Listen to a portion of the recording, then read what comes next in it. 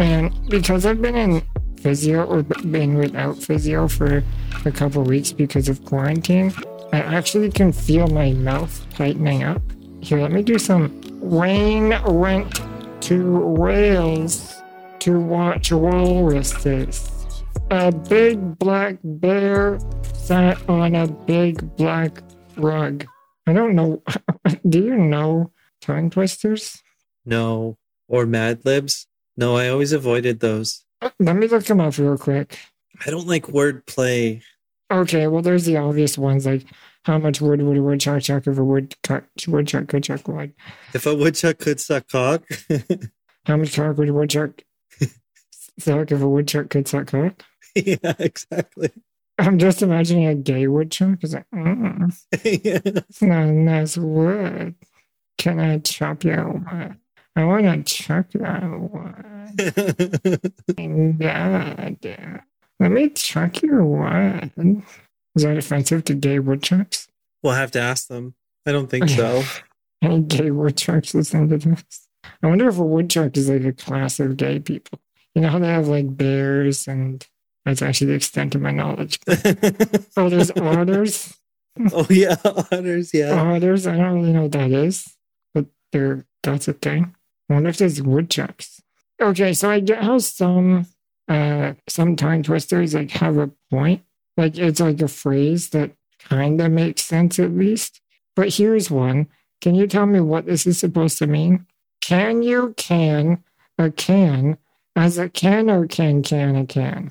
Oh, I figured it out. Can you can a can as a can or can a can? That's not that hard to say. No. Can you can a can as a can or can or can you? Anthony, is this really our podcast right now? Sorry.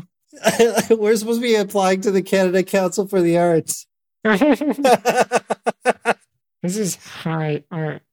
Yeah, really.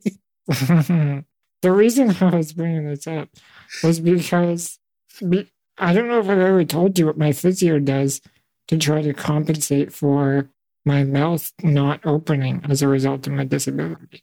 Have I ever went and talked to you at all about this? No. Okay.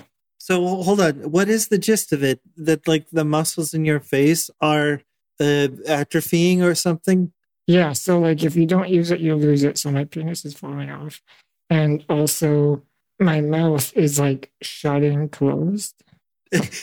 Don't lie, Tony. Your penis is the most able part of your body. We'll get to that later. Yeah. So my jaw, I guess like the muscles in my jaw atrophy like everything else. So my mouth doesn't open very wide. And it's not even something where you can like physically pry it open. Like it's just really, really tight. Your jaw is tight?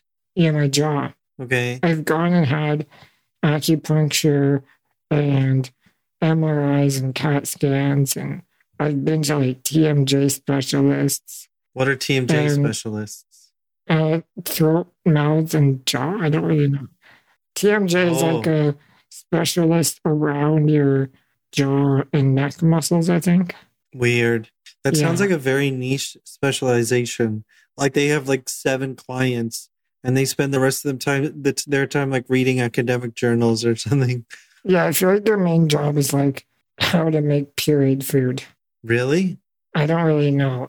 She didn't So like every time you have an appointment with them, they just make you a smoothie?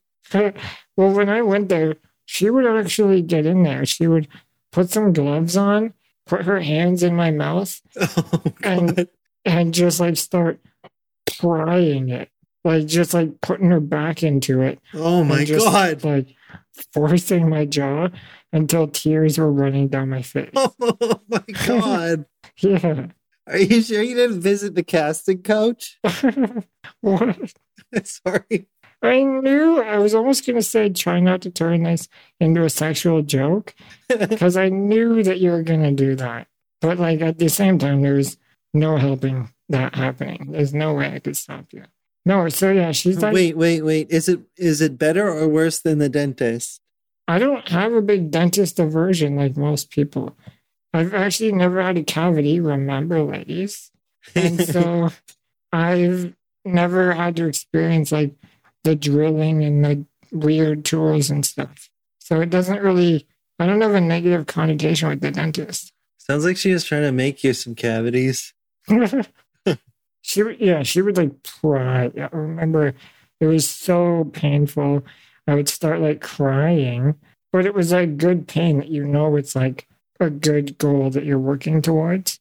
Did So she you have just- like weirdly evolved social skills? Because I feel like people who have to be that invasive in personal care are like exceedingly good at like disguising the discomfort of the situation, like the way that a lot of nurses are incredibly sociable. That's a really good point. I don't remember her standing out to me as like a social savant, but I was also crying from the pain, so probably not really tuned into the social mannerisms that were happening. Remember when you said that after your spinal fusion, your pain level was 46 out of 10? Yeah. So what was the pain level with a woman's wrist down your throat? Oh yeah, it was like 9. Oh, that's nothing. Yeah, no. Like I feel like I've had shits that hurt more than that. But Okay. but it was still painful. It was just unacceptable pain because at least when it's happening, you know that the pain equals success. Yeah, like relief. It's like Yeah, the like- pain you experience during like a deep tissue massage, Yeah, exactly. You know that you're going to come out better for it. or like an aggressive hand job or something. No, I mean, sorry. It was, I've never had that happen.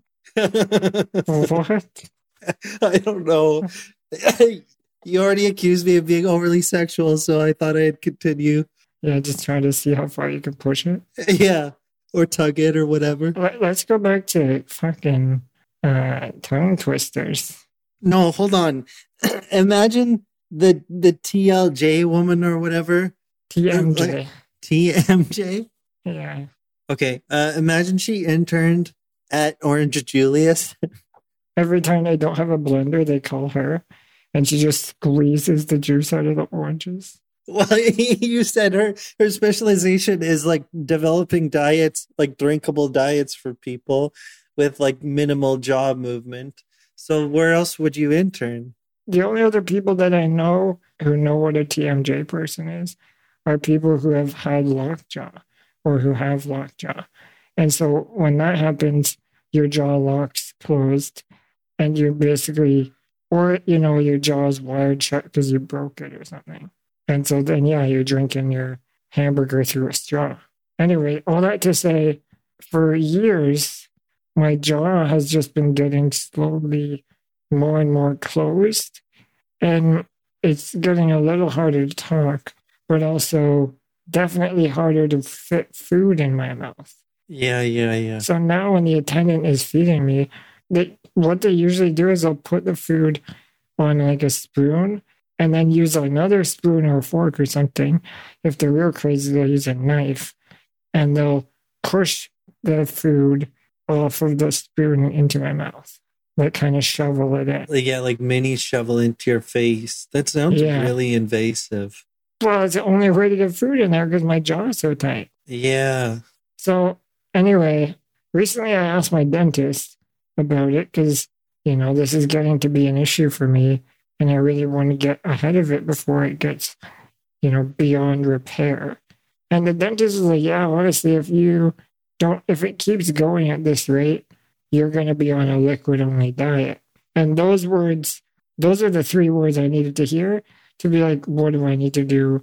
I'll start doing it immediately. You know what I mean? Yeah, in terms of getting the jaw lady to come and fist your face. Yeah. I was like, you can shove a gay woodchuck in there if you have to. I need to make sure that this thing starts opening more. So now my strategy has been I ordered a box of like 500 popsicle sticks. And I'm not even kidding. This is not even a joke.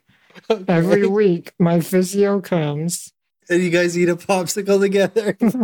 We have a popsicle and reminisce about how my jaw used to be bigger.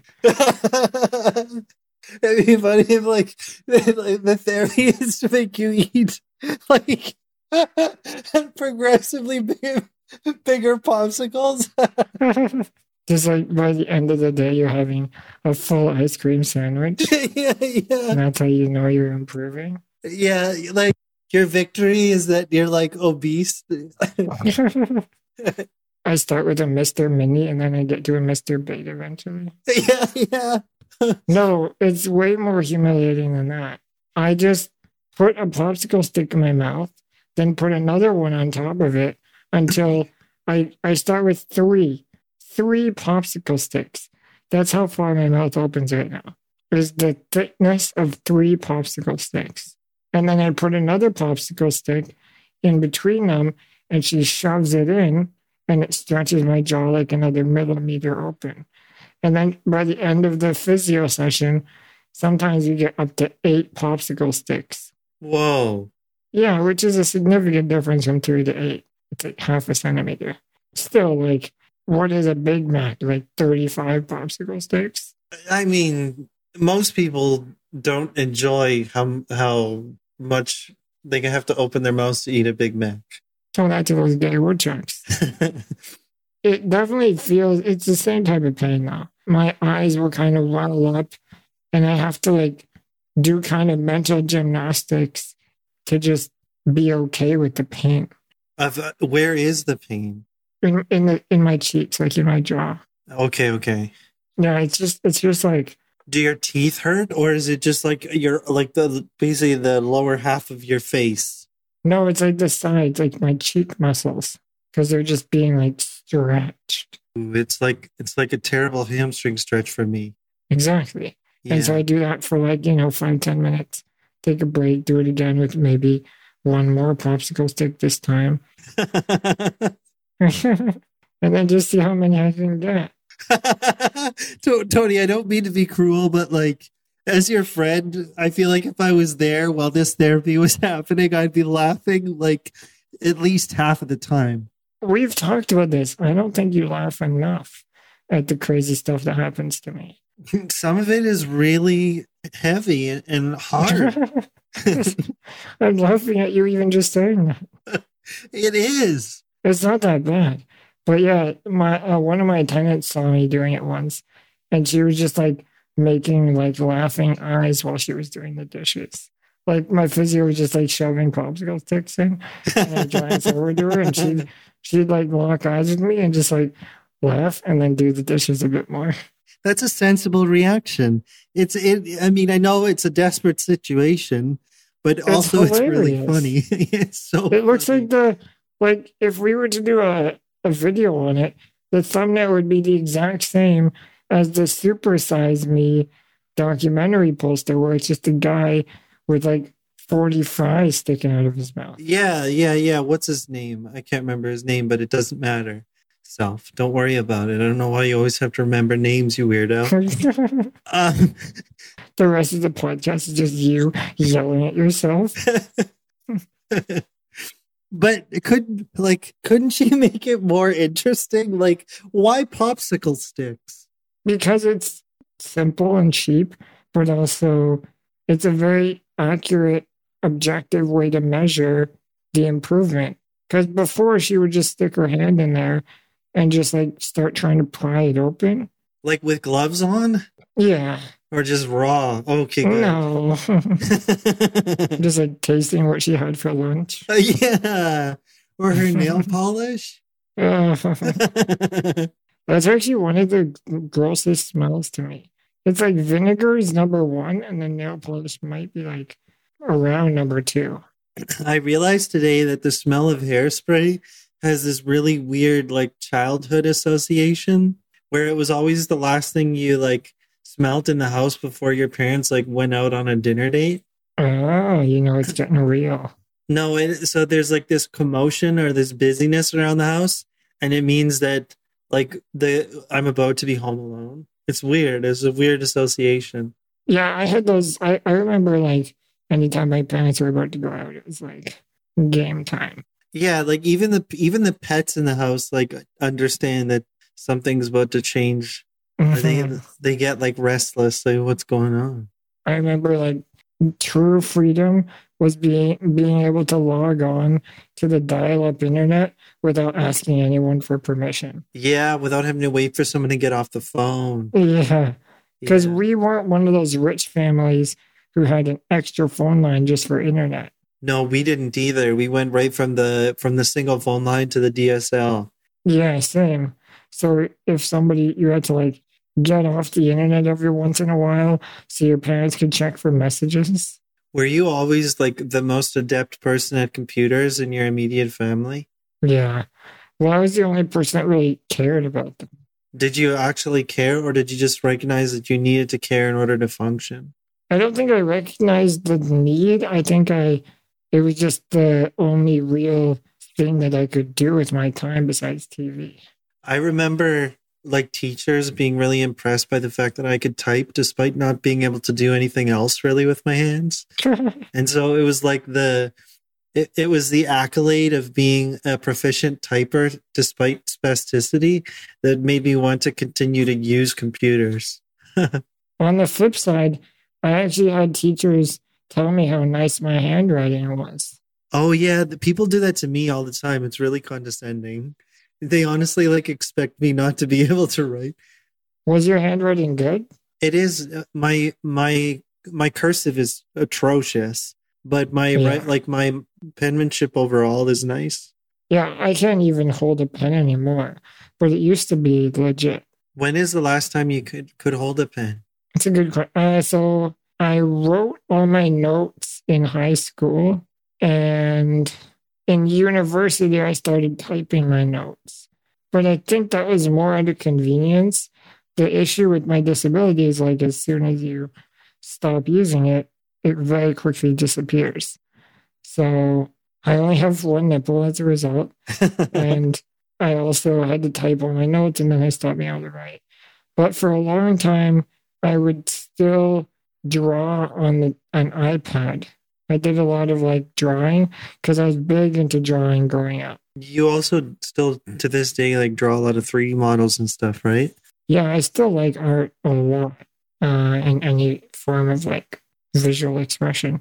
But when I was a kid, my art was like those beads. Remember the little like geckos and animals and stuff that you could make with beads and a string? It was like super 90s. You'd like hang them on your backpack.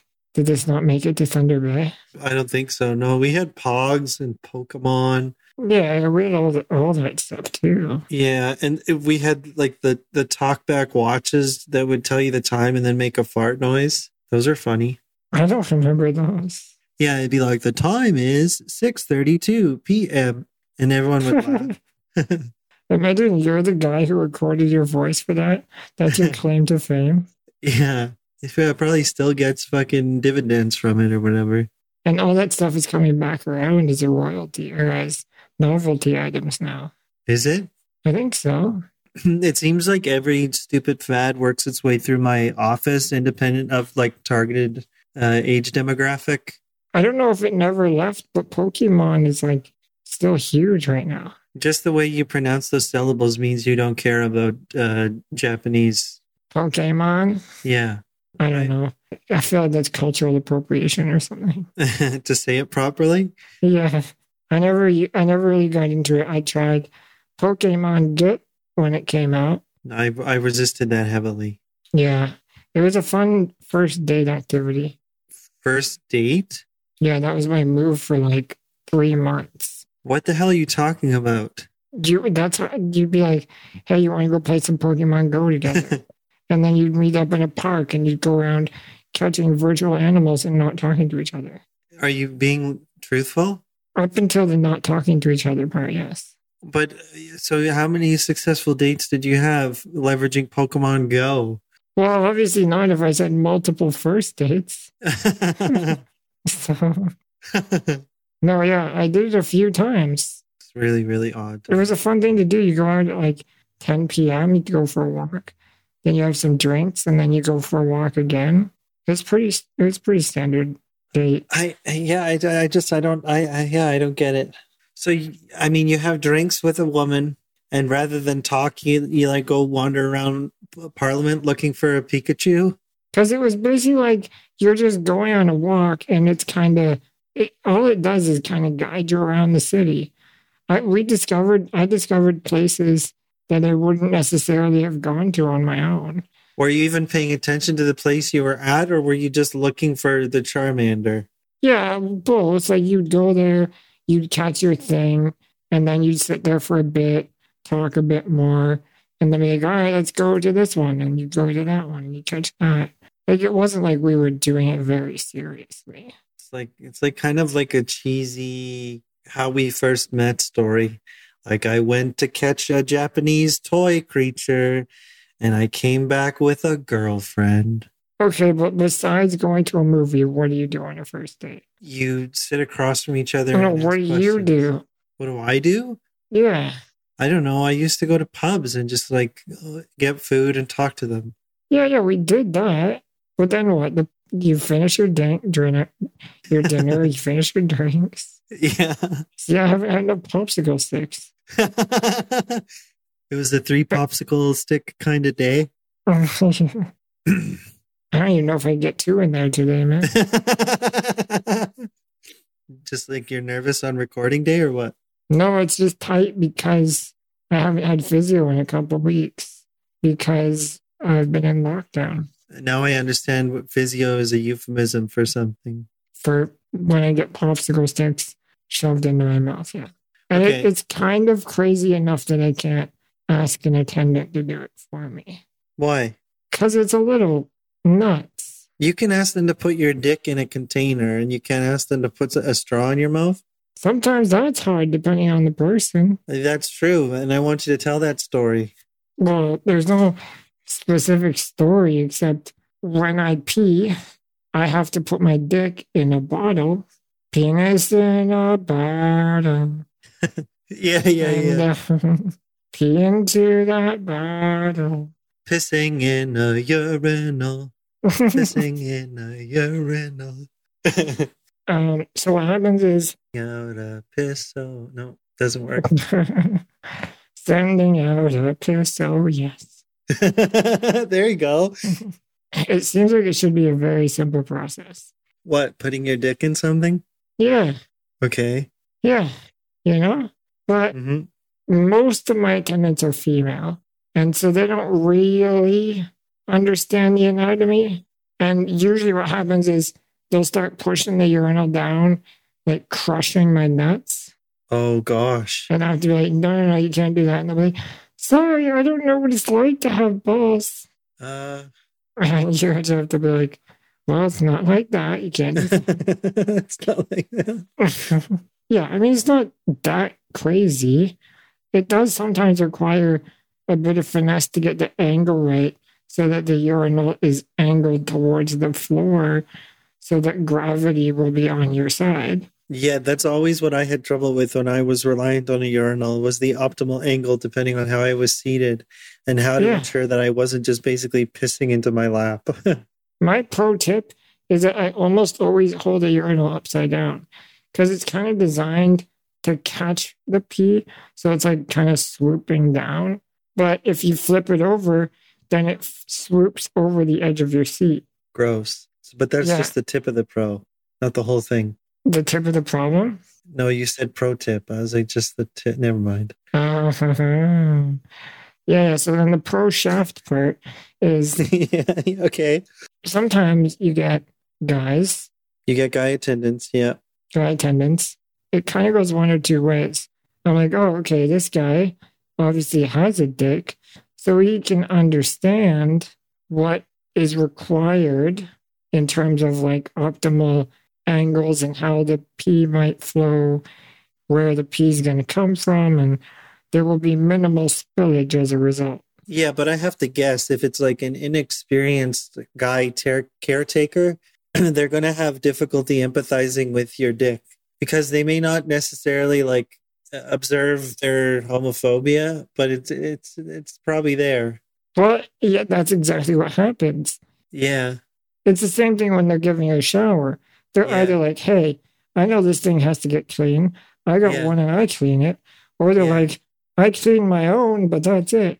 Yeah, guys spend 60% of their shower, like, working away at their privates. That's Yeah. what the shower's for. I don't give a fuck about the rest of my body. God damn. Yeah, literally, it's just like, can you wash my armpits and my crotch? That's it. Yeah, exactly. Maybe my nose, I'll do that at the end of the day.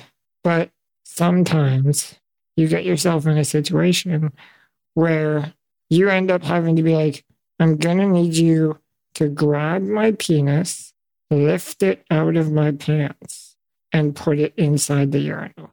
And there's no funny, lighthearted way to say that doesn't just make the situation way more awkward. Yeah, it's not like you can start out like talking about the hockey game last night, like while they're putting your dick in a different container. No, because you know what you're doing. Yeah. They know what's going on. And so, yeah, sometimes you get an attendant who just tries to like scoop your dick up with the urinal and hope that he can just scoop it in. But then if it doesn't get scooped in properly, it ends up like kind of folding over itself or like just turning to the side a bit or kinking because it is just a hose. That's another thing. And sometimes I have to be like, okay, you're squeezing it too hard. I can't pee through it. Oh man, this is an awkward segue, but I used to find when putting on my foot orthotics, I preferred my mom to do it because my dad would grab my ankle like it was a power tool and just shove my foot into the brace. Yeah. And it always felt like my whole fucking lower, like my tibia was going to snap in half. And he would just be like, there you go, Joe. Good luck walking. Even like getting my nails cut sometimes, if it's the wrong person doing it and I'm not comfortable, my palms get instantly sweaty. Because I've had probably close to 80% of the time, one of my fingers ends up bloody every time I cut my nails. Oh my God. It's like pretty consistent. And so now whenever I get someone who has a pretty good track record, I basically just cut my nails every time I see them. They just shave your nails with popsicle sticks?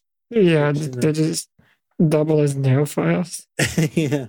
Okay, so you're in sweatpants right now, right, Tony? I'm in sweatpants right now because... We should say first that normally you wear like real pants. You don't fucking wheel around in sweatpants. You're a consummate professional. At least everything's remote, so you can't even tell that I'm wearing sweatpants. I've been talking to you almost every day for a year, and I've never seen your lower half. Yeah, which is a shame for you. Yeah. We'll have to remedy that one day. Yeah, somehow, yeah. But yeah, so there's one of those situations where you're trying to get the person to put your dick in the urinal, and I'm like, it just doesn't feel like it's in enough. And they're like, it's in. It's in. Yeah. And I'm like, I can you just, and then I'll make up things. I'll be, oh, it feels kinked, or like it's pinching, or something, just so that they'll readjust and hopefully put it in again. I'll have to be like, can you just literally grab it and put it inside? But they don't want to do that, so they're like trying to see if they can push on my belly button and maybe it just pops up somehow. Oh my God. Yeah, so it's like this weird thing. And then eventually I usually just hope for the best. If they're confident, they're saying it's in and I'm not going to spill, just have to give her. Like, do you have to build a rapport with these male attendants? Like, does it actually get to a point where they learn how to handle your dick properly in a piss situation?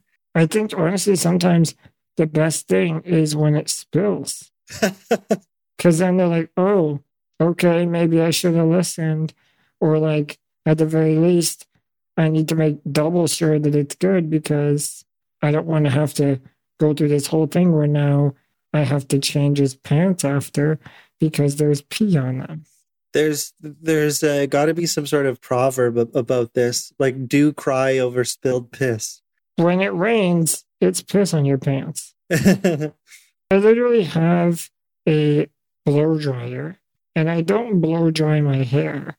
I just use it for the odd time there's a tiny, tiny bit of piss on like my boxers, then I'll just wipe it with some water and soap and then blow dry it just to avoid the whole like transfer to the bed, change your pants, transfer back to your chair. Yeah, we've talked about it before, how a lot of like autonomous wheelies get super fastidious about their personal hygiene, because it's like any failing in that realm is amplified by people's expectations that you are going to be smelly and dirty. Yeah. Which is so unfair, because I internalize the shit out of that. My bathroom has like one of those full-length mirrors, and every time I pee, I sit so that I can kind of see.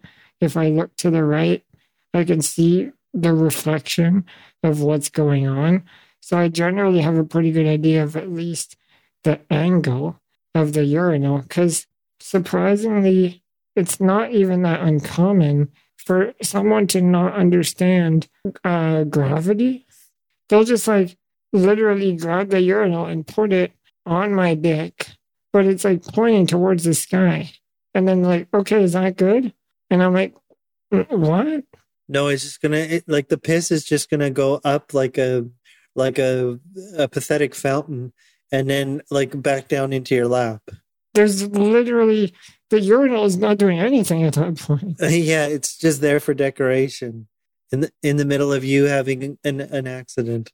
It's just covering my penis. Yeah. It's just so I can pee on myself in public. Yeah. So anyway, I sit in front of a mirror so I can at least see the angle and know that I feel comfortable about that. Because, I mean, you only have to pee on yourself one time to really hate peeing on yourself. Yeah, that's so true. Oh my God, you never forget it. No.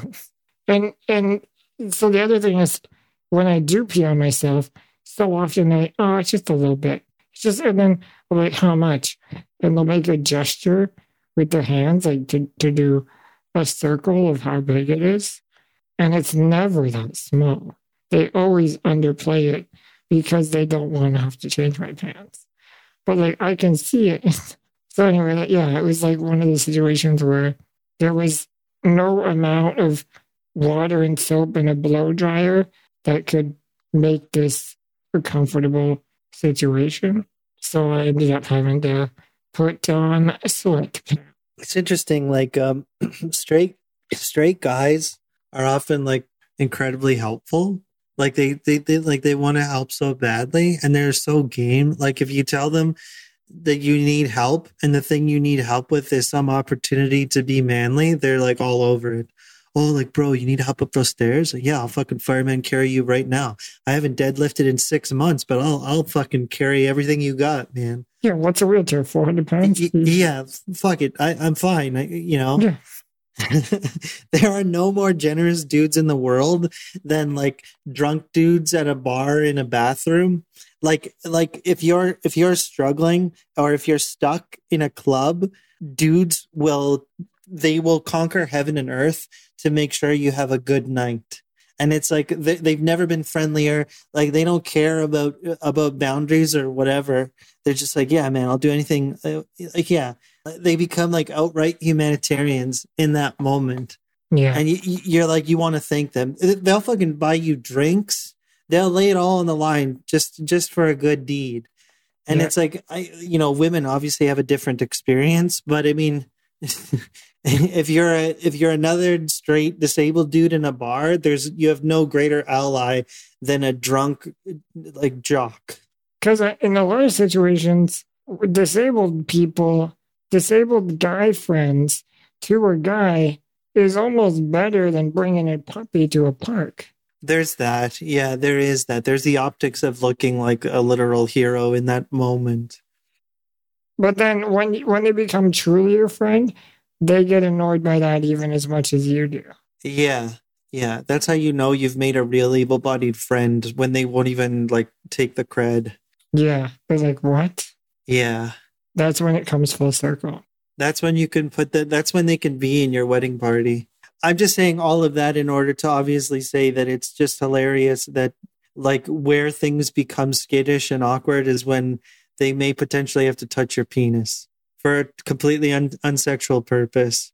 in the shower and the urinal, those are the two moments. But like, to be fair, I've had guy attendants, male attendants, who will get me in my chair and then be like, do you need me to like grab your balls and pull them out from under you? And like, no woman is thinking about that. Yeah. And they're like, so when that happens, I'm like, only a guy would be able to realize that that could be a thing. Because I do have the situation where sometimes that does happen.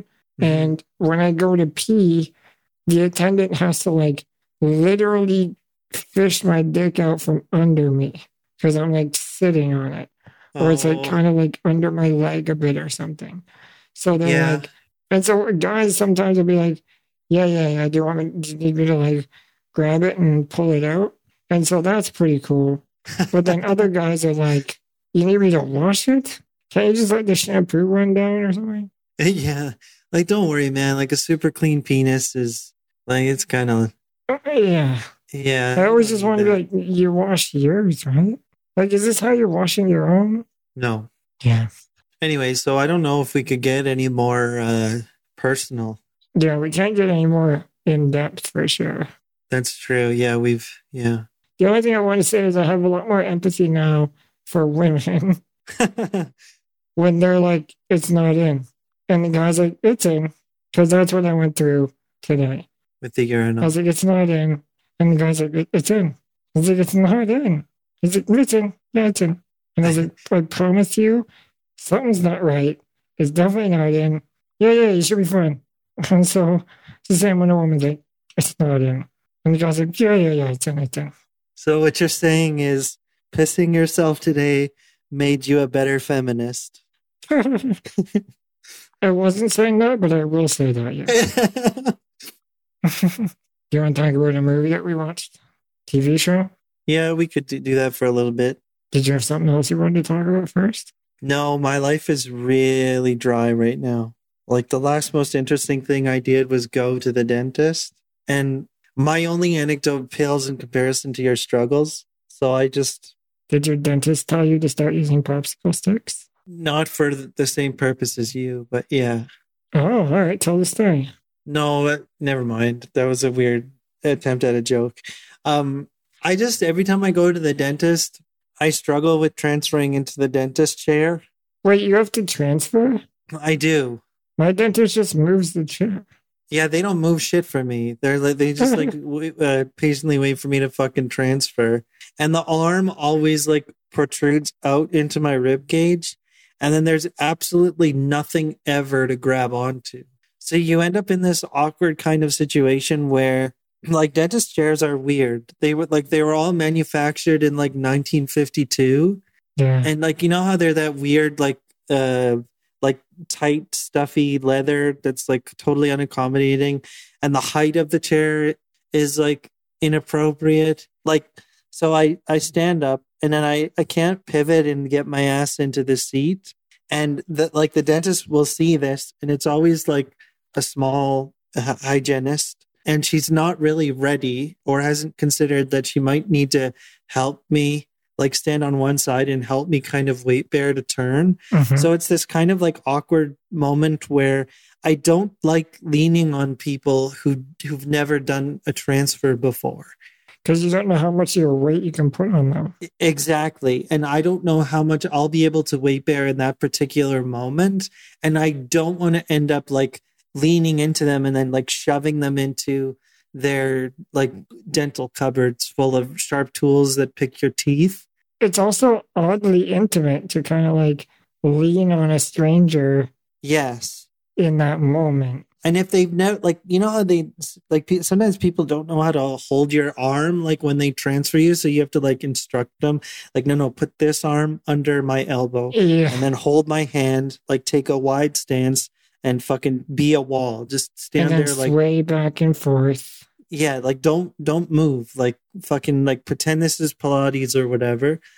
Yeah, you have to, like. Can I just ask, why doesn't your dad or your mom or someone help you transfer? No, because they always drop me off and then like fuck off to go get lunch or something. That's funny because your dad went in with you to get your nails clipped for my foot doctor. I think because he was morbidly curious about like what they would say about my feet.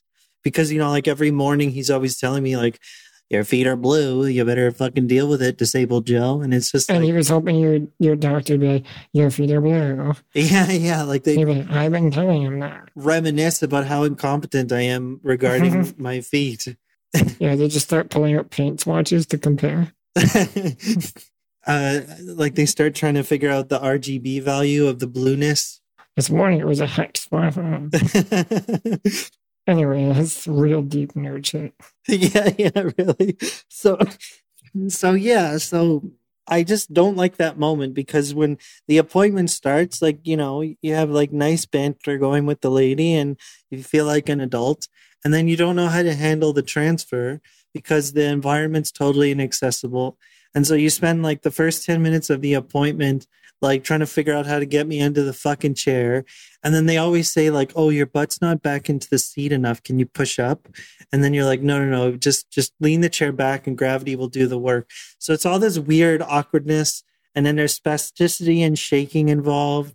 And you just kind of like, none of it is really like effortless. Yeah.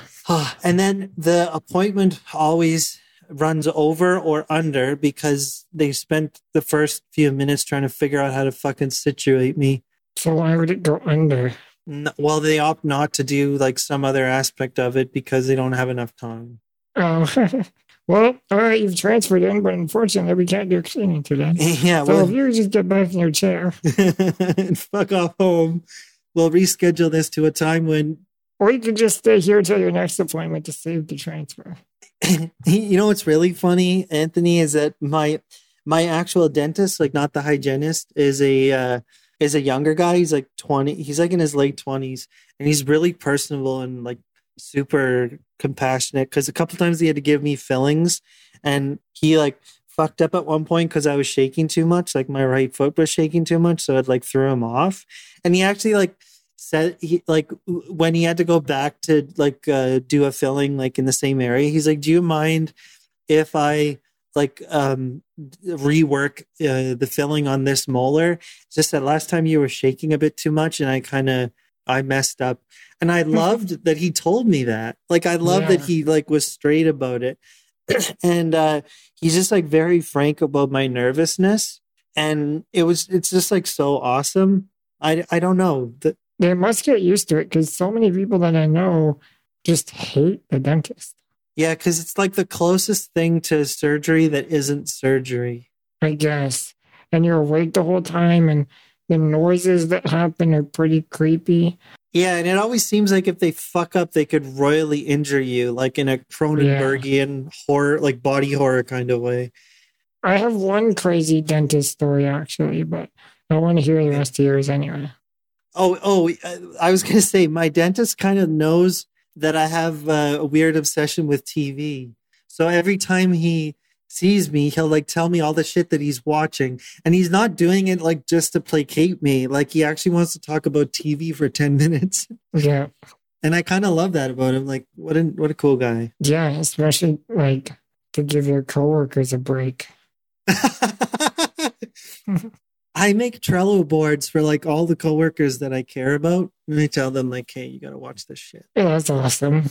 So you've never made a Trello board for me.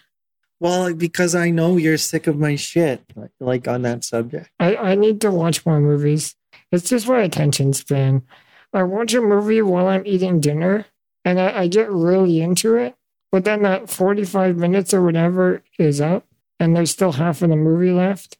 And I'm like, yeah, but I should go do something. So by the fourth popsicle stick, it's hard to focus on the plot because your jaw hurts. So you gotta, yeah. Yeah, exactly. My only dentist story that I can come up with is one time I had the beginning, and I say this with a bunch of shame because I know I've talked a big game about how I never had cavities, and I stand by that. But one time I had the beginning of a cavity. Oh no, Anthony. And I'm really sorry to have misrepresented myself like that. I just want everyone to know that it wasn't a full cavity. They didn't have to do a filling. They didn't have to do anything.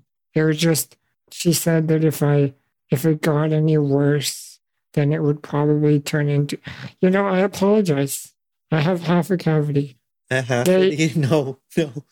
No. Sorry. Apparently, there was this new thing on the market at the time for children who were in similar situations. And they're like, well, for children, sometimes it's annoying to have to pull a tooth or fill a cavity. So they came up with this chemical compound that they can paint over the cavity or over the beginning of a cavity to stop the rotting or whatever. Progression? Yeah, to stop the progression of the cavity literally in its tracks so that it doesn't get any worse ever. But the only downside is that tooth where they paint it on turns black. So it looks messed up. But for kids, they're like, whatever, like they'll probably lose those baby teeth anyway, and it's not that big of a deal. Well, they offered to use it for me because they were like, it's going to be hard to get in there with a tool to do anything about it. And it was like my literal black tooth that you wouldn't see that it was black anyway. So they offered to do that. And she was like, the only thing is I have to put this Vaseline on your lips because if I don't, it can stain your lips black. And so she put the Vaseline on, and it was kind of like a dick in a urinal situation where I was like, I don't think there's enough Vaseline on my lips. And she's like, there's enough Vaseline on my lips. I'm a dental hygienist. And I was like, okay. So she starts like painting and eventually finishes. So it looked like I swallowed some dice. And there's like a black spot on one of my teeth now. But I went home and I looked in the mirror and I had like a black mark on my lip. And it was just stuck there for a good week before that lip skin went away and was replaced by new lip skin. So it just looked like someone punched you in the mouth? Yeah, it was just like my lip was like a bit darker there. It wasn't crazy, but it was enough for me to be like, I knew I needed more Vaseline. It's like you thought you had to wear like Hot Topic clothes for a week.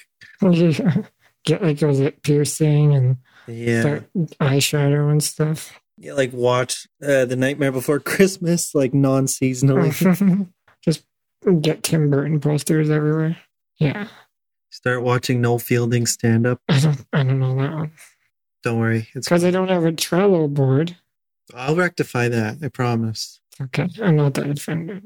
You'll probably be more offended by how slowly I get through the list. I've learned to ignore that or not to be offended by it. All right, well, let's talk about this show. Okay. I want you should introduce it because you did more of the research. I just told you about it and said we should watch it.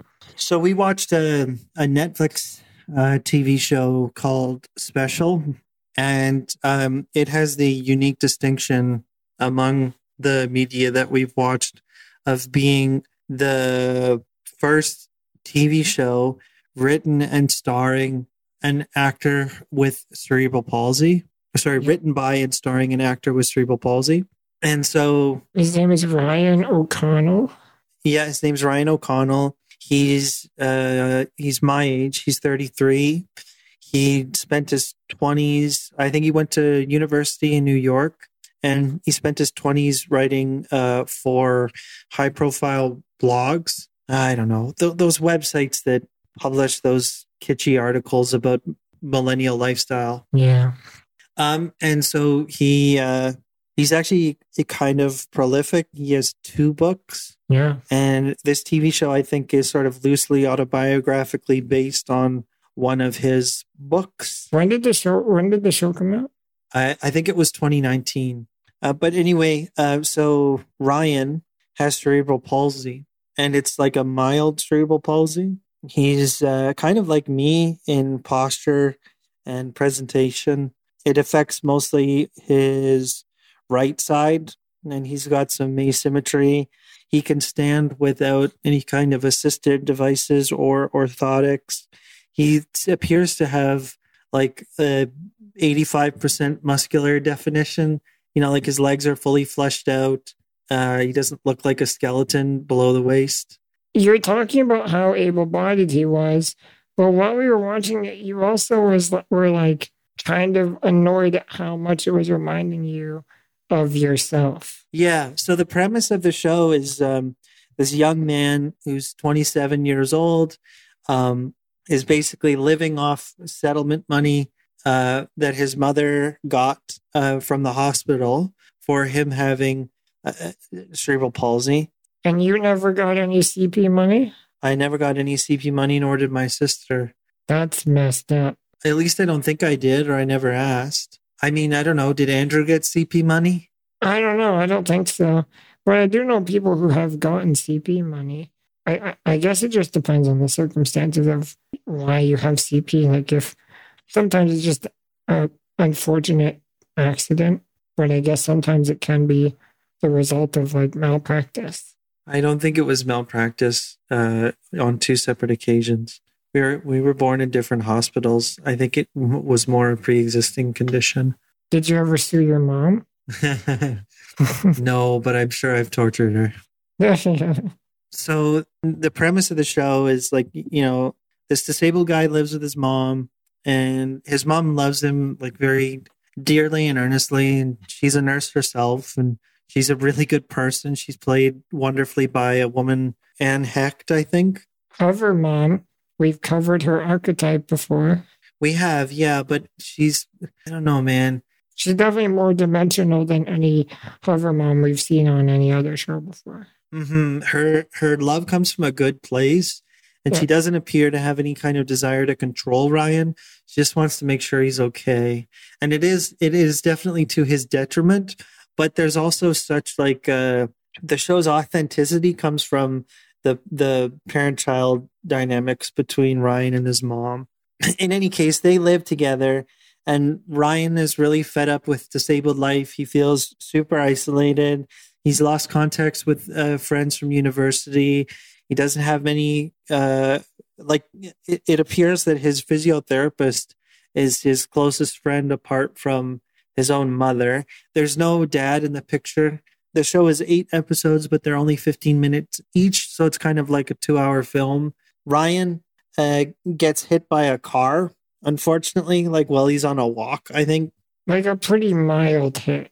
Yeah. It sort of causes him some fine motor issues on his left side, which sort of amplifies his disability in a way because that's his strong side.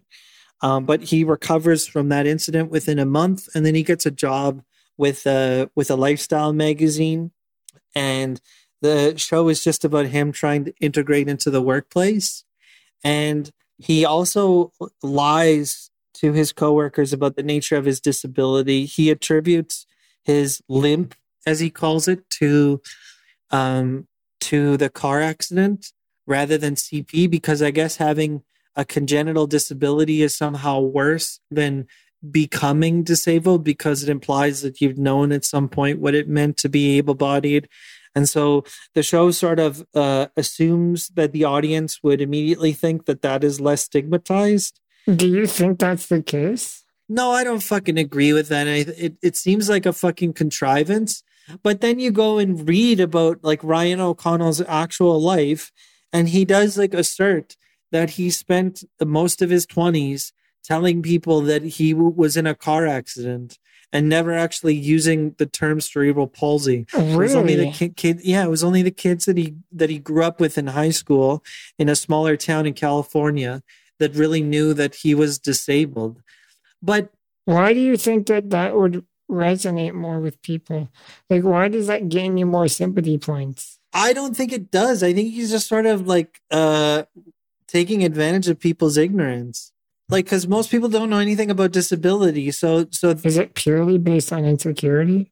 On his part? Yeah, I think so. But also he needs kind of a hook to drive this TV show. No, but I'm talking about in his real life.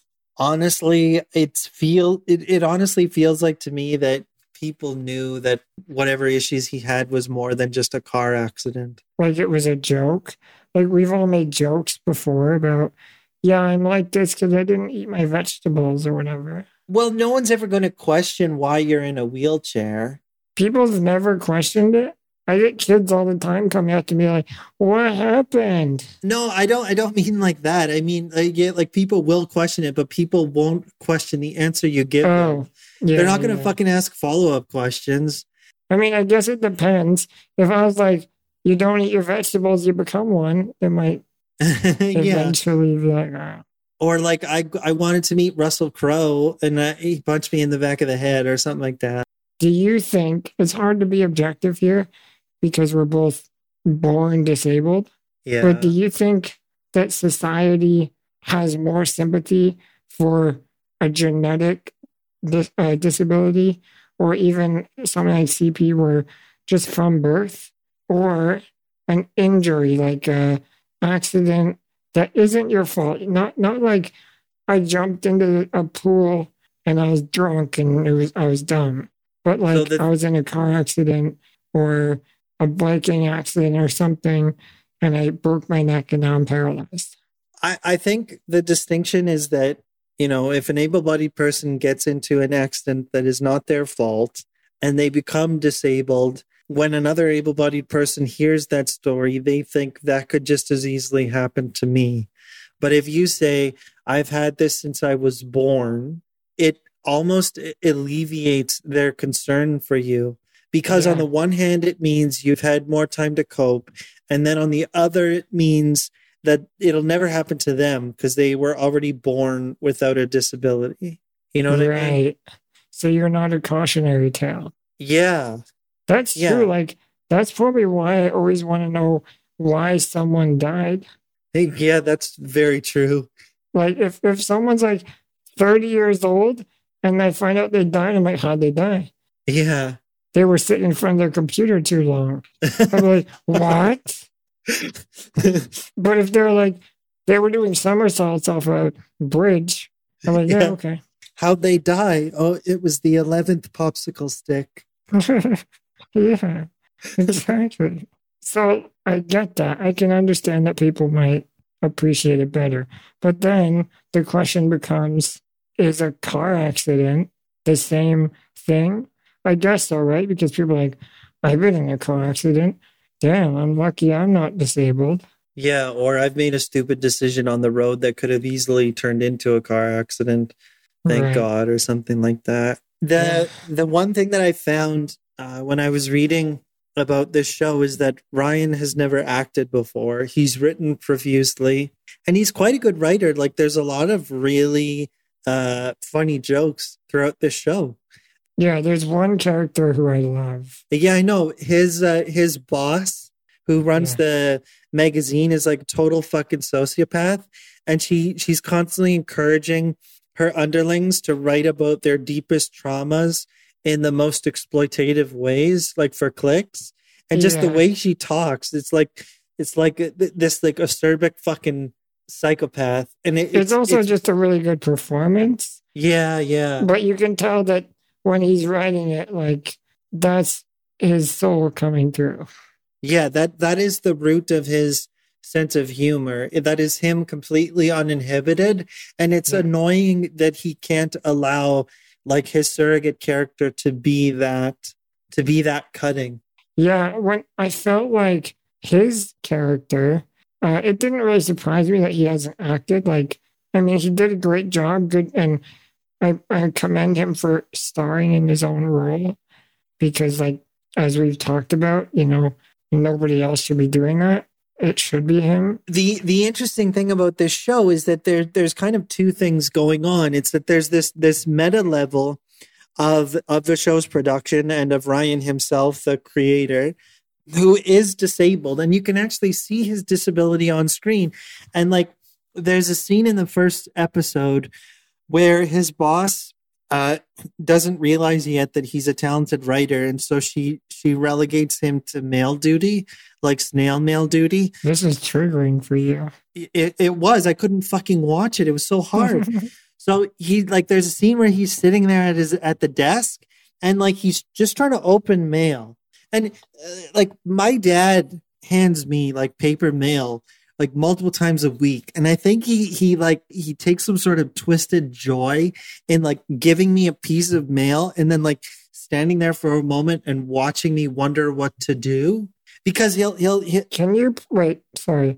Next time that happens, can you please video call me yes. so I can watch you open the mail? Honestly, I will, because this is the thing he does. He'll come and be like, "You got a bill in the mail, Joe," and then he'll like hand it to me.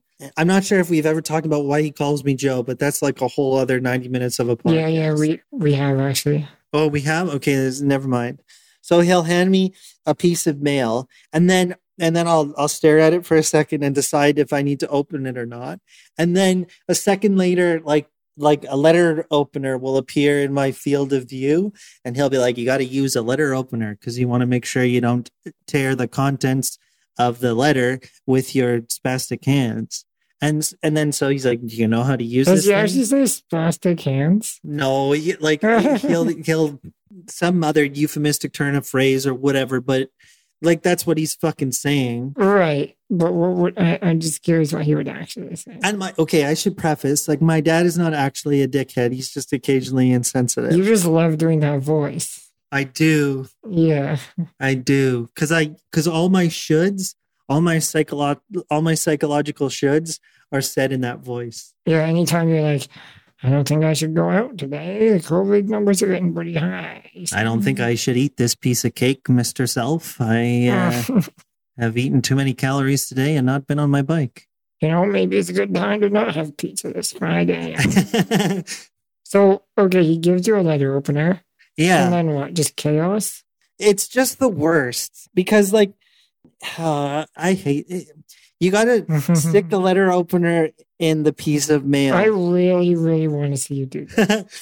Like, 6 times out of 10, I can get like this sweep motion to like actually rip the mail open. But there's always like a 40% chance that I'll just get a wrong angle and just flick the thing out into my own face. How are you with scissors? I was forbidden from using scissors in primary school. My SSP had to do all my art projects for me. And like all the people, like, you know how you used to have art days in grade 6 where you'd spend a whole day like fashioning some bullshit out of paper mache? Oh, I love those days. Yeah, like I did too. I really enjoyed them, but my student support people usually did 98% of the work, unless there was some illustrative component where I could draw with pencil crayons. But then all the students who cared about that day and wanted to do a good job, they hated me for it. They're like, "How come Jamie doesn't have to use this awful glue? Right. And how come he doesn't have to work with like wax paper?" Did you take all the credit if it was good and pass all the blame if it was bad? I don't know. I'd like to say that I didn't, but that would be totally revisionist. I was probably like really happy not to have to use my hands in an unnecessary way. I remember feeling guilty because one of my pieces was so good, but it was just glue. Like we just had to cut and then glue. So I didn't do anything but tell him what I wanted. And then he had to do it. I mean, he did a fantastic job and it turned out really cool. But it was like, I can't really take credit for this. Well, but you have self-directed cooking and you end up with like some of the best cuisine in your building. And that's not because the attendant that helped you is particularly good at cooking. You're just good at directing. It definitely always is better if the person that has helped me can cook. Yeah, like you can't coach an idiot to cook for you. It would be hilarious, actually, if there was a cooking show where like disabled chefs. I've thought about this. Like MasterChef cripples. Yeah, MasterChef but cripples. Everyone has like a surrogate, but they're like, they have to just do exactly what you say. Yeah, this surrogate is like some 22-year-old male shithole bachelor that can't even make a grilled cheese. Yeah. Yeah, that'd be so good. They're like, boil water. And they're like, what? How do I boil water? I should say, I'm sure there's some shithole bachelor women too who can't cook as well. Absolutely. That's just and they should also be shitty surrogates. I'm just picturing an array of like puffy Seth Rogans who are just like, ha, ha, ha, ha. Why you need some duck confit? That's a terrible Seth Rogen. You sound like the Cookie Monster. He does like pottery and stuff now. Does he? Yeah, he's like selling pottery paraphernalia. COVID has done strange things to people. Yeah. So your letter opener has nearly made you blind. Yeah, if I ever lose an eye, it will be from my dad's fucking letter opener. But yeah, so there's a whole scene where Ryan does this for like several minutes and he's like picking away at the mail with his spastic fingers. And I'm like, oh my God, that's me. I can't watch this. And he's not acting, like he's actually doing it. And there are other scenes where like he's walking and you just know he's tired and he needs to sit down and he's still just walking for the scene. And like there's scenes where he like is doing a little victory dance because he periodically won the attention of a guy that he's hot for, or like jumping on his bed in his new apartment after he like signs the lease. And it's like slightly humiliating for me, but not because of him, but because it feels like I'm looking in a fucking mirror and I'm like, oh, that's how ridiculous I look when I dance. Or that's how silly I look when I'm opening mail. Or that's how goofy it is when I'm walking. And I don't know, just kind of like the way he's framed throughout the show. It's like there's always like him, the disabled guy, and then like everyone else. And it's sort of amplified by the fact that he can't really act. So there are a lot of scenes where you're just supposed to glean how he's feeling from the look on his face. And he doesn't really have a mastery of the looks that he's trying to convey. So it just kind of looks goofy. And I'm being an ableist piece of shit by saying this because fundamentally, it's really good. And, you know, I should be putting what am I trying to say? I should write something before I'm able to even say this kind of shit. Or I should just not say this shit whatsoever. But this is ableism. And the show does explore that. Like he gets called out on many occasions. There's one episode where he gets angry that someone sets him up with a deaf guy because he hasn't fully come out of the cripple closet. And he's like, why are you putting me with some other, with a deaf guy? I can do better. Meanwhile, the deaf guy is fucking gorgeous. It's so real. Yeah. And then he says like, oh, I could do better, which is like the definition of ableism. Yeah, no, you can't. The guy's way handsomer than you fuckface. And so, like, you kind of get mad at him sometimes. And he's always talking about it, like, oh, I have no friends, and like I can't get rid of my mom. She's always buzzing around me. And then, like, meanwhile, like, there's a whole arc where his mother meets the guy next door. Like a 50-something available, like, former firefighter, like really handsome, very patient, very personable, very funny, very accommodating. Chuck from Better Call Saul. Yeah, who's actually another very good actor, like HBO caliber actor. And then here we have Ryan O'Connell, who's never fucking taken an acting class in his life, but meanwhile he's the fucking figurehead of this show, and I don't know why I'm pissed about that. It doesn't make sense. Yeah, I don't know either. Like, he should be the figurehead of the show. I mean, he should be because he's the auteur and he is the voice behind it, and it's his lived experience. And would you rather see Christian Bale trying to play CP? No, the problem is that I'm coming head to head with a contradiction, like with some fundamental fucking hypocrisy in myself. Because how many times have we said on this podcast, like, yeah, James McAvoy was really good in Irish cripple bromance movie, but he wasn't disabled, and therefore inauthenticity takes you out of the experience. And then I finally get a guy that looks like me in a staggering way, like to the point where things that I might have attributed to my personality are actually a product of my fucking disability. You know what I mean? Like physical traits of me that are not actually me. It's my shit. It's my body. I'm becoming incredibly neurotic right now in this moment, but it's really hard to watch. So hard to watch. There are so many times where I had to look away from the screen, like just from Ryan doing normal shit, like dancing, like in his living room with his friend coworker who he's growing closer to, who again is so funny and so warm, and they have many like revelatory discussions together. The friendship, like despite the short running length of the average episode, is still conveyed, very convincingly. And yet I'm watching this thing hung up on how Ryan is dancing and worried that that's how I fucking look. It's so dumb. Because you think that you see too much of yourself in it. Yes. But then also there are little details about the show that seem like narrative shorthand, kind of lazy or overly sparse, because Ryan is somewhat tailoring to people's expectations of what disability is. Again, this whole idea that he could lie about having CP, that he could just say like, "Oh, I bumped my leg in a car accident, and therefore that's why my hands are useless for most things." Doesn't make sense. That's why I have astigmatism in my left eye. That's why I frequently bite my lower lip in awkward ways when I get overly excited while talking. I know it isn't, because you had a fucking stroke when you were born, dumbass. Why are you hiding that from people? And why is that shitty? And why don't you tell people that you have CP and you're not even that disabled, and fuck off? There's a lot here, though.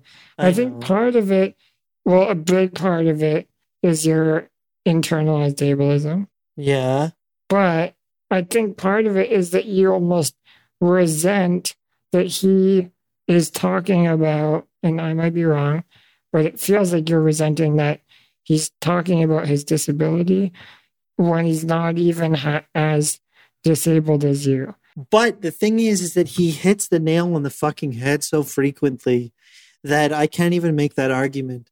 Because in the opening scene of the first episode, there's a discussion between him and his physiotherapist where he talks about being in limbo.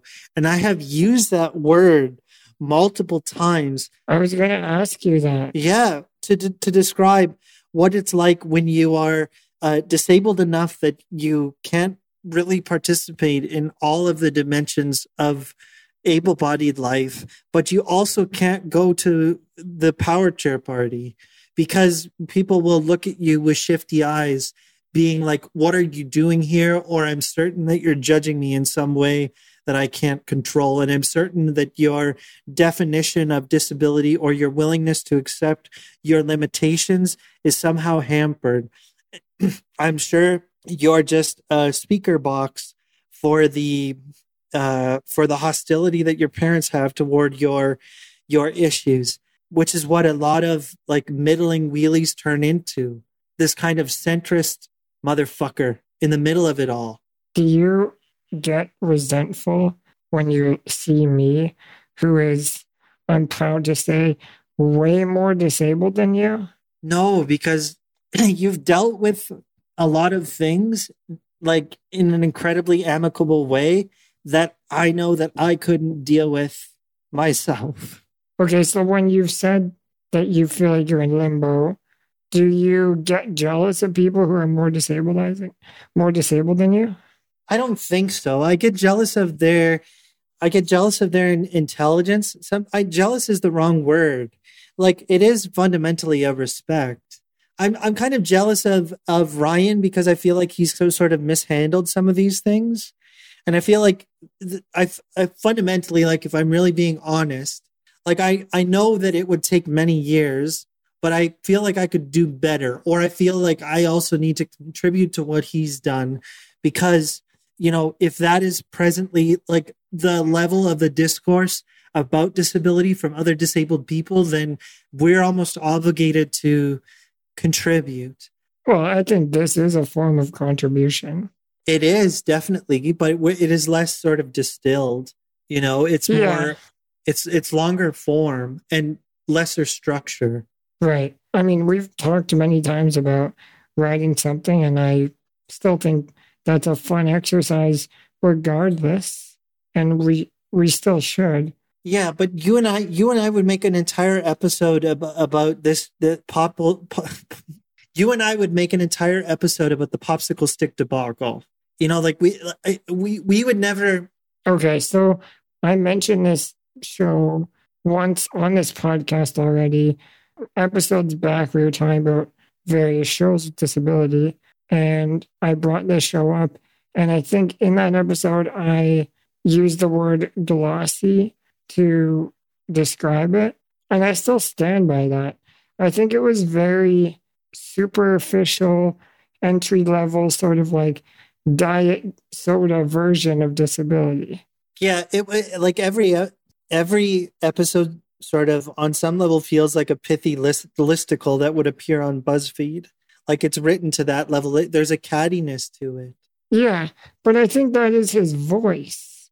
It is to a point. I think that's what he thinks he needs to be in order to connect with his audience, like from the start. And I think season two of the show will hopefully be a lot better. And that is not to undermine what he's done, because there's a lot of good here. And if our viewers want to watch something that connects with me almost to the point of utter embarrassment, then they have to watch this, because they will glean the most about the disabled experience from watching this show. And it's not necessarily watching the story beats of the narrative on display. It's literally just watching Ryan perform and how other actors perform around him. For fuck's sake, there's a scene in this show or a setup in this show where Ryan gets called out for wearing laceless shoes because, you know, he's gay, and one of his friends who he's trying to pursue something romantic with is chastising him for wearing tacky shoes every day. And so he decides one day that he's going to wear shoes with laces. And so he obviously can't tie the laces, which I can't tie as well. And I feel terrible about that. That feels like some sort of smaller representation for my shortcomings on the whole. But the laces thing is something that sticks to me. I know it's stupid, right? But the thing is, like, so there's a plot point where Ryan tucks his laces at the start of the day under his shoe, and then he like has a work day and then goes for coffee with this guy who initially called him out, and the guy like very kindly like starts to tie his shoes for him. It's like a gesture, like almost like a romantic gesture or a moment of tenderness. Like it's like the same thing as like brushing someone's hair out of their face, and it's played that way, and it like that's the person's intent. And Ryan's reaction is to run away, and that seems like a stupid melodramatic. Like that seems like something he would do in service of the plot, because when he runs away, he actually trips and falls, and it becomes this whole slapstick sort of mishap. And that would never happen in real life. Like, that's just stupid. Maybe. I mean, maybe it happened to him. I love when people tie my shoes, because I don't want to tie them. Fuck, everyone should tie my shoes. Sure.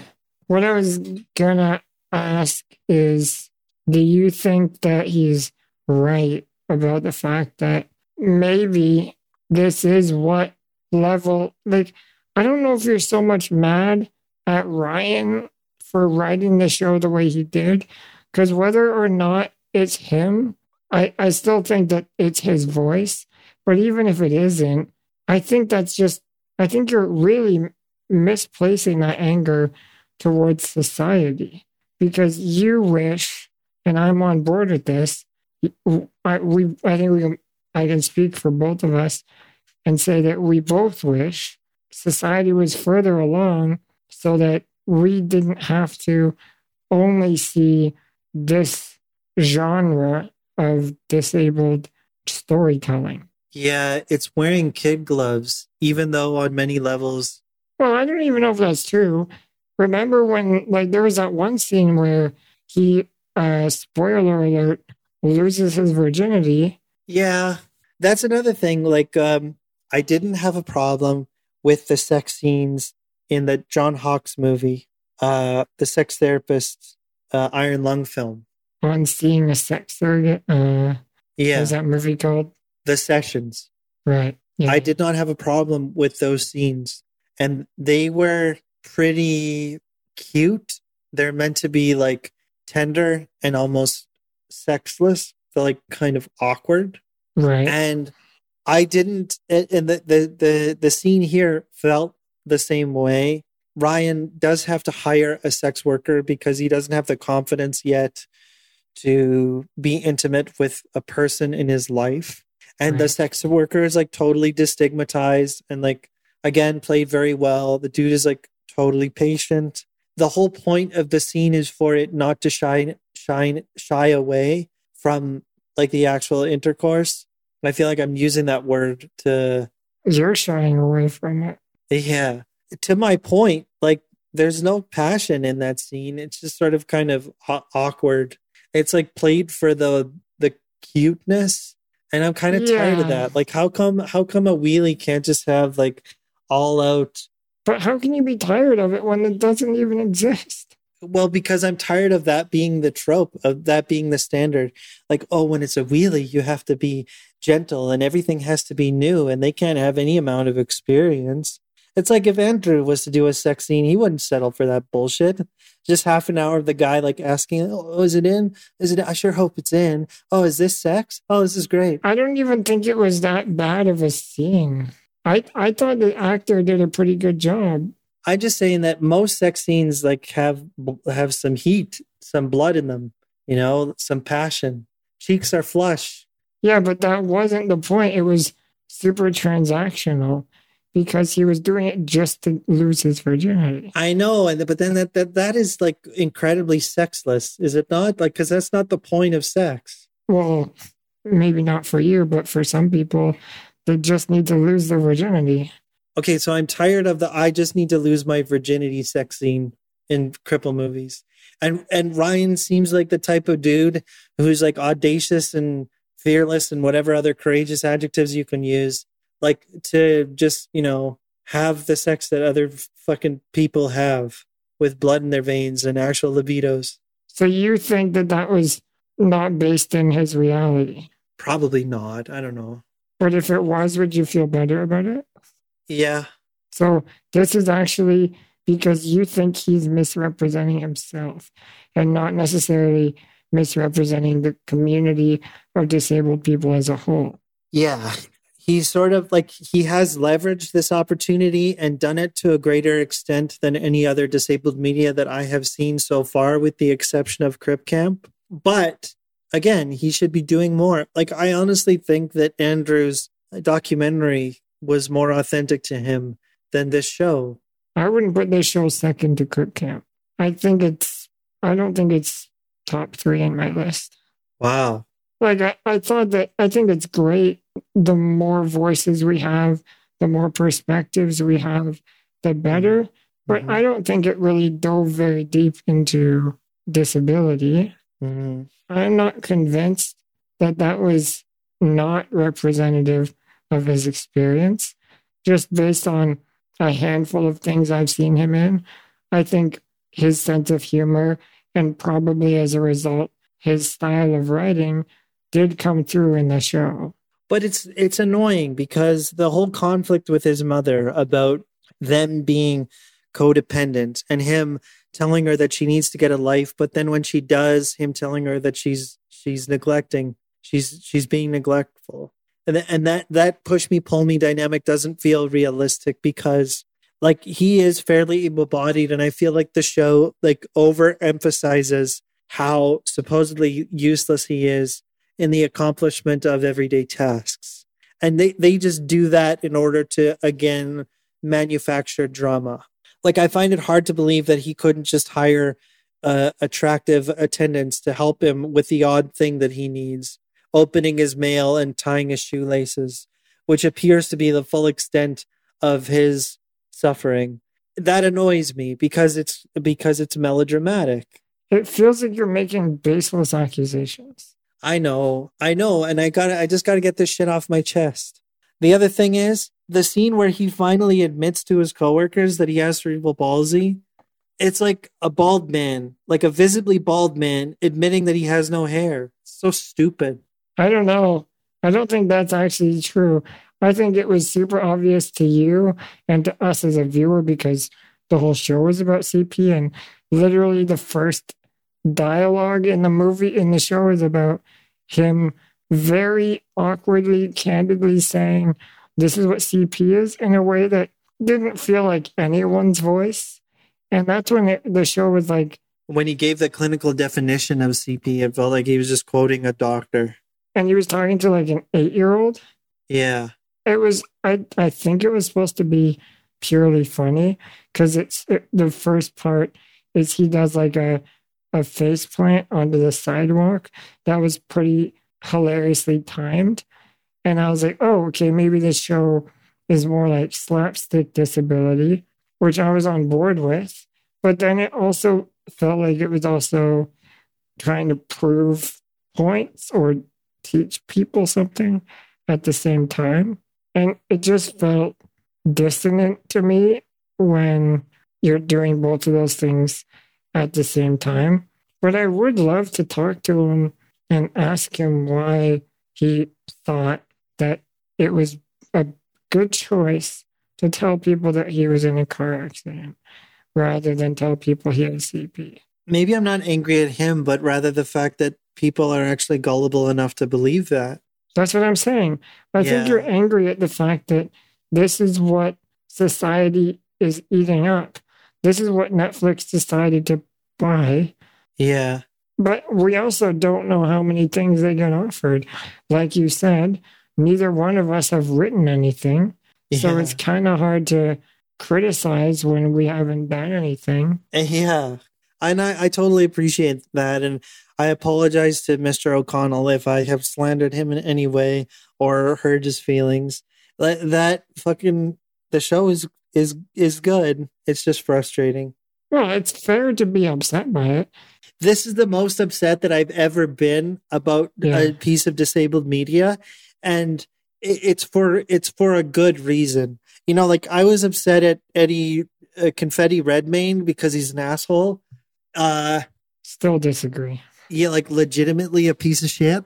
Still very hardly disagree. Oh my God, just like the most vacuous portrayal of Hawking ever. But my anger like toward this work is because it's good.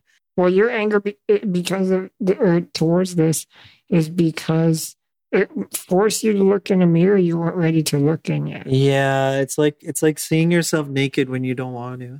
Yeah. It's like, oh, is that really what I fucking look like?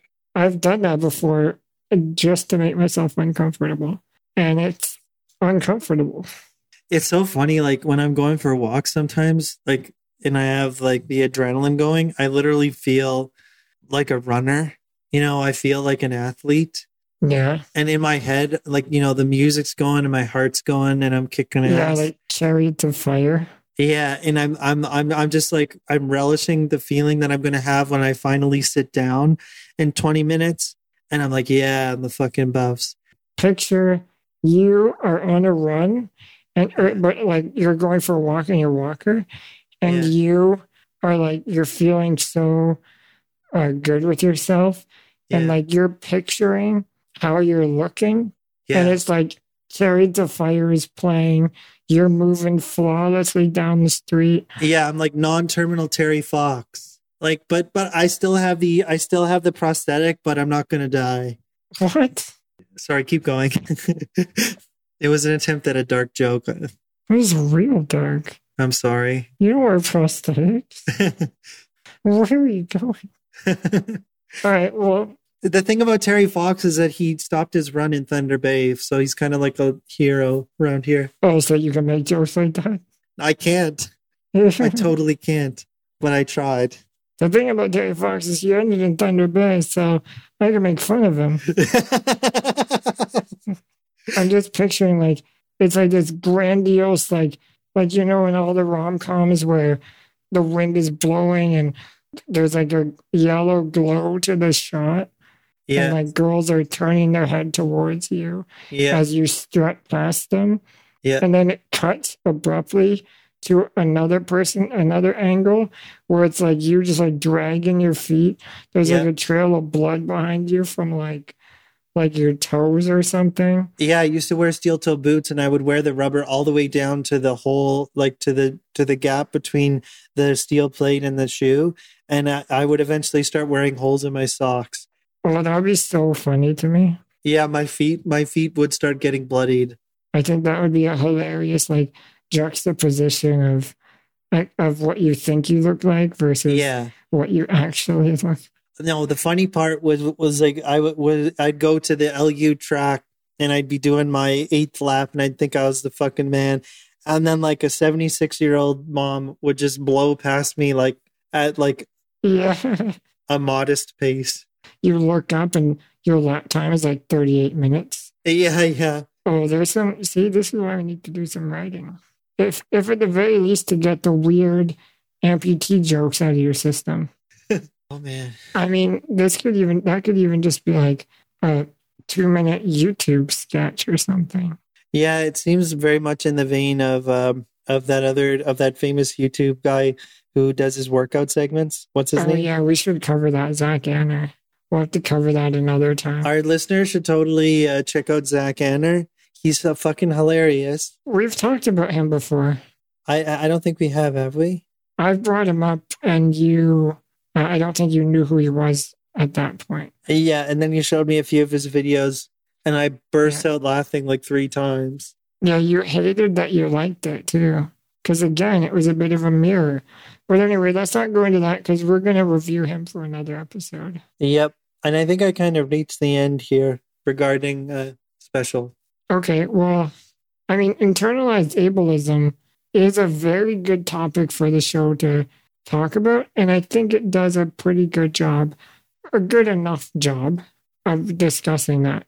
There's that one, honestly, like the best part of this show is in the second last episode, right after he goes on that date with the deaf guy, like you talked about, because he was set up with that deaf guy who happens to be the cousin of the sociopathic boss of the Egg Woke, which is the writing firm. And there's a hilarious scene that's just gold from start to finish. It starts out with her like texting her mom hilariously. I don't want to recite any of it because it was just so well written that you should just go listen to it. Yeah, we watched it like 6 times. It was the best part of the whole show to me. I really wish that caliber of humor was everywhere in the show. And I think that was the best part to me because it most clearly and most directly addressed internalized ableism, which the whole show was subtly hinting towards the whole time. But I feel like you said, it had its kid gloves on for so much of it. Yeah, for everything other than those 2 minutes. It honestly felt like his boss was speaking to us directly. Yeah, it was so good. I kind of want to. I hope there's a clip of it on YouTube. We can link to it in the notes, or we could put the timestamp on the specific episode because people gotta watch that shit. It's fucking hilarious. Yeah, unfortunately, like it's the best part of the show. So like, if you go in just for that, yeah, the rest of the show might not match your expectations. But she is also just a really fantastic character in the show. But I think, again, I don't think you're mad at him. I think you're mad at society and maybe TV where it's at for not doing anything better. But maybe Netflix wants to do something better, but nobody has done it better. And to be fair to Ryan, you got to start somewhere. And you can't just immediately go all the way to the darkest show ever or like the realest show ever.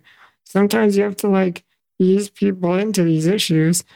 Ryan in the show didn't even know what internalized ableism was. Yeah, he had to learn about the phrase from his boss, who's like, really? You've never heard of the term? Like, check Twitter for 30 seconds. You'll find like 100 references. Yeah.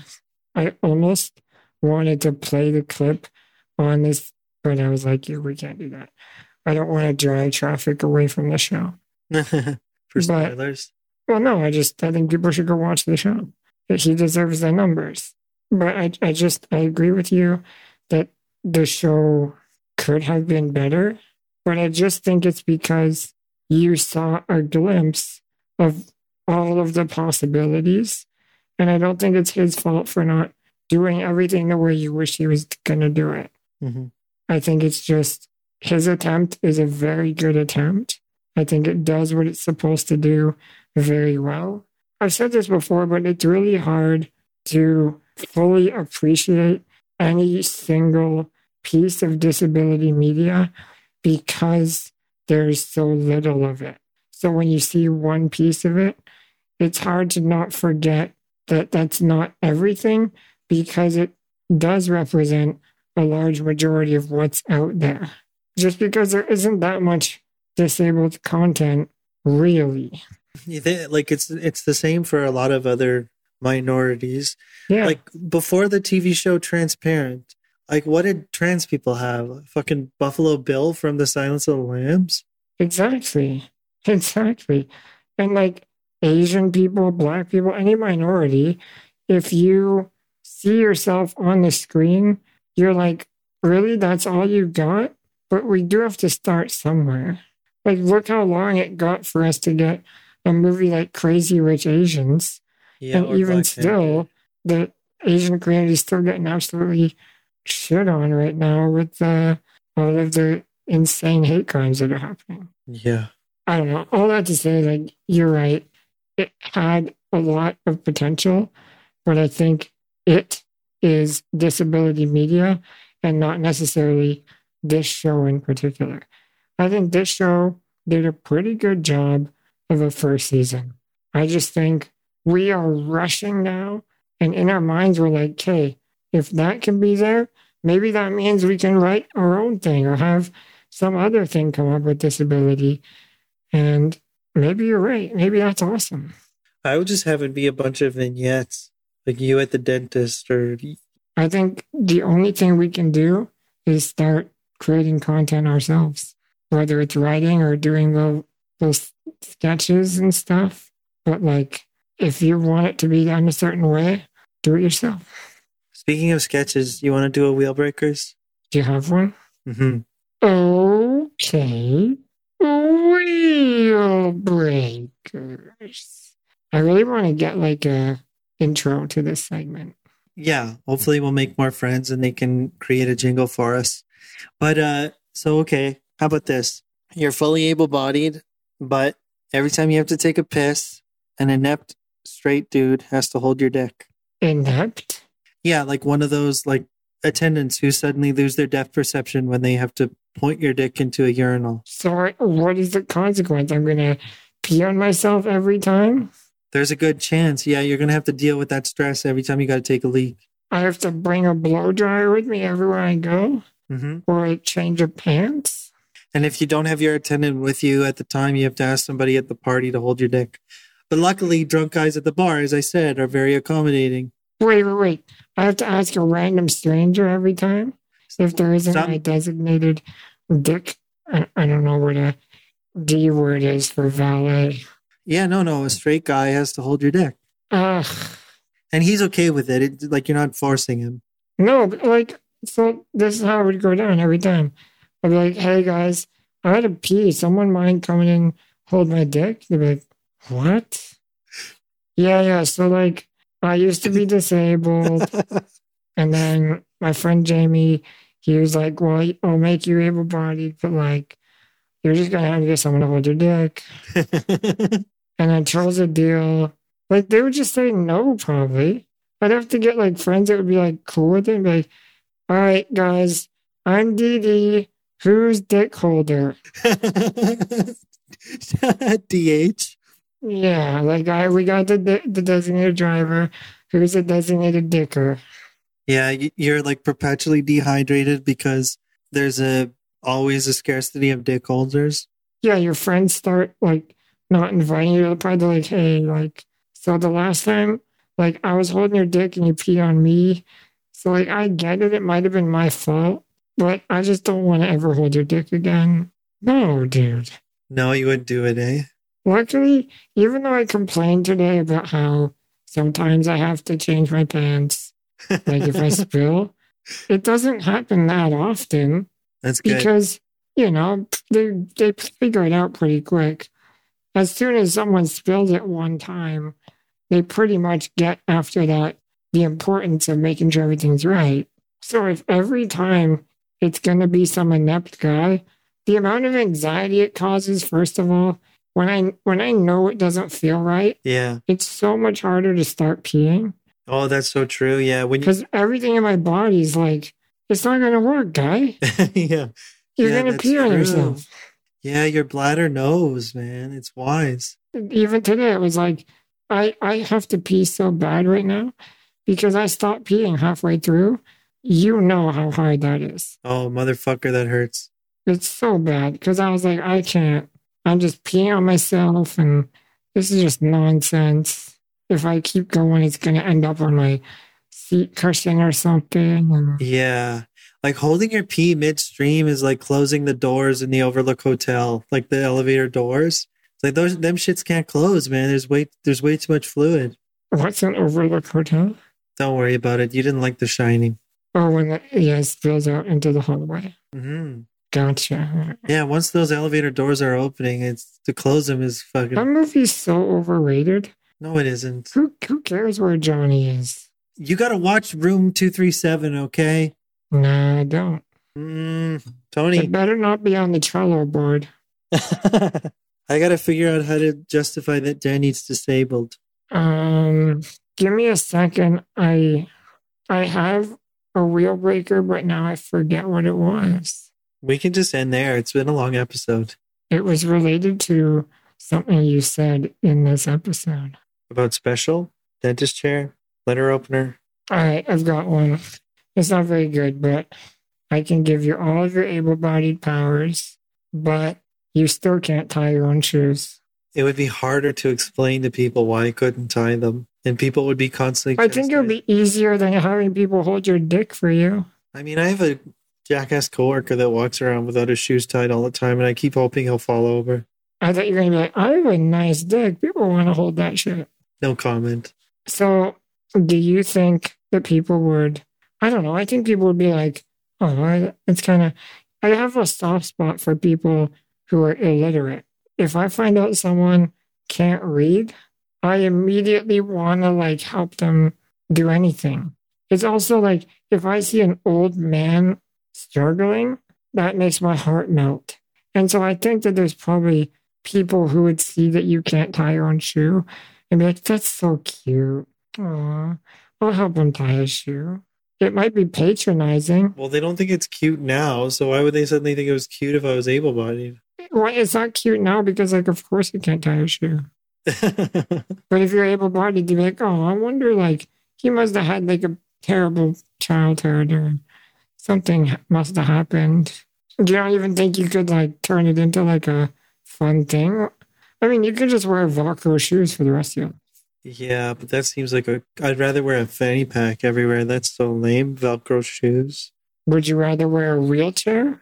That Velcro shoes are for kids named Cody under the age of 9. So you're saying you'd rather be in a wheelchair and not be able to tie your shoes than walk around and not be able to tie your shoes? Just like the weird juxtaposition of competency versus incompetency doesn't add up. But people would just think I was. But you're not losing any ability. You're gaining ability. You're just not gaining all of them. Look, ultimately, it's not that huge a sacrifice, so I would take it, definitely. Yeah, it seems like a no-brainer. But I would trip and fall a lot more frequently, which would maybe make me disabled again. So you would never wear Velcro shoes? Very seldomly would I wear Velcro shoes. What about Show like me a sexy Velcro shoe. What about the Vans checker slip-ons? I don't know. You're more fucking style literate than I am. Do you know what I'm talking about? Not a clue, man. Look at me. Look at my hair. Look at my clothes. You wear slip-on loafers. But only, yeah. I don't think it'd be that big of, I don't even know why it took you so long. All right, fair enough. Let's just do a few more. tongue twisters to wrap it up. Sure. You want me to send you this link so you can read some? Yes. Is this building to something? Why is this worth it? It's not. I just don't know how to end these ever. We can just say bye. No, we have to do something better than bye. You don't How like about- goodbyes? 9, I don't like goodbyes because what if my mom never comes back? Oh, Tony. You have to laugh this time. She leaves Tony down by the seashore. The funny thing is, her name was Sharon. So it fits perfectly. I bet your first name is actually Shoni. Sharon should have shown you shouldn't stay at home. See, it was leading to something. Sharon should have shown you shouldn't stay home. Sharon left Shoni down by the seashore. I'm more confident leaving it there, honestly. Have you ever tried to go anywhere on a beach in a manual chair? Not happening. Yeah. One time I got almost stuck in the ocean. Wow. Anyway, that's enough for today. We'll talk to you later, guys. Okay, bye.